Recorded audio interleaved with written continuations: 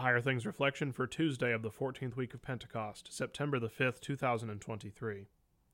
Present your bodies as a living sacrifice, holy and acceptable to God, which is your spiritual worship. Romans 12, verse 1. In the name of Jesus, Amen. Verbs matter. In Romans 12:2, there is one active verb, present, and two passive verbs, be conformed and be transformed. And then there is a verb form that flows from that being transformed, testing to approve. Either the world is working on us, conforming us to its shape, which is our natural shape as sinners, or God is working on us by His Spirit, transforming our natural ways of thinking to align with His. Either we will be living sacrifices for the sake of the world, or die as this world dies. In His mercy, God has grafted us into Christ, the vine, though we Gentiles do not deserve it any more than the Israelites who reject Christ. In Christ, He has chosen you and had mercy on you, though you, like all people, were bound up in your disobedience to God. Jesus is the only sacrifice for sins, now and forever. So you do not offer your bodies, your works, your love, for others as sacrifices for your sins, and hope it all shakes out in your favor on the day of judgment. Jesus already took care of your sins. Now you are turned toward others as living sacrifices. A strange contradiction. No sacrifice ever stayed alive. But covered in the mercy of God, you are given as a sacrifice for the sake of other people, as long as you live in this world.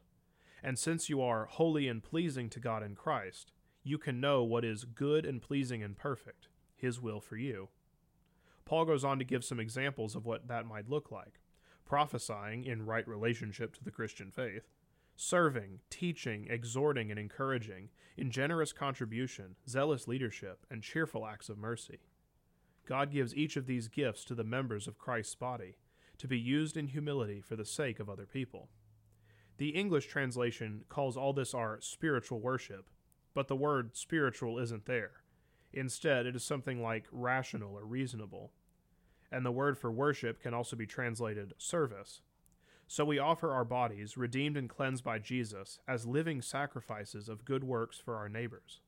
And this is our reasonable service according to God's command, which tells us what works are actually good. This is the Christian life.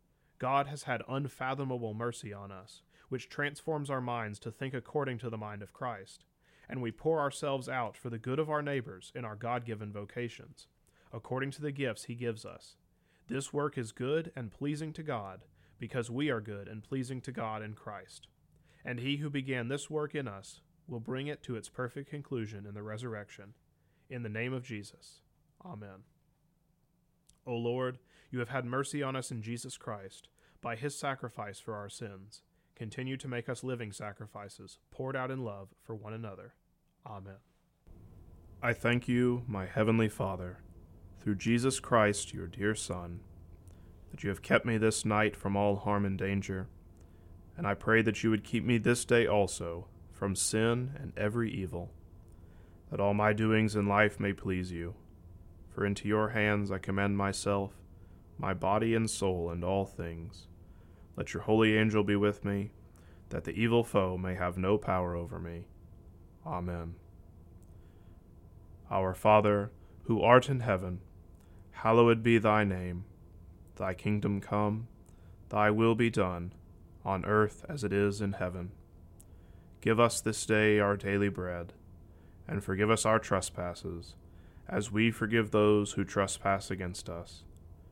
And lead us not into temptation, but deliver us from evil. For thine is the kingdom, and the power, and the glory, forever and ever. Amen. I believe in God, the Father Almighty, maker of heaven and earth, and in Jesus Christ, His only Son, our Lord, who was conceived by the Holy Spirit, born of the Virgin Mary, suffered under Pontius Pilate, was crucified, died, and was buried. He descended into hell. The third day He rose again from the dead. He ascended into heaven, and sits at the right hand of God the Father Almighty. From thence He will come to judge the living and the dead.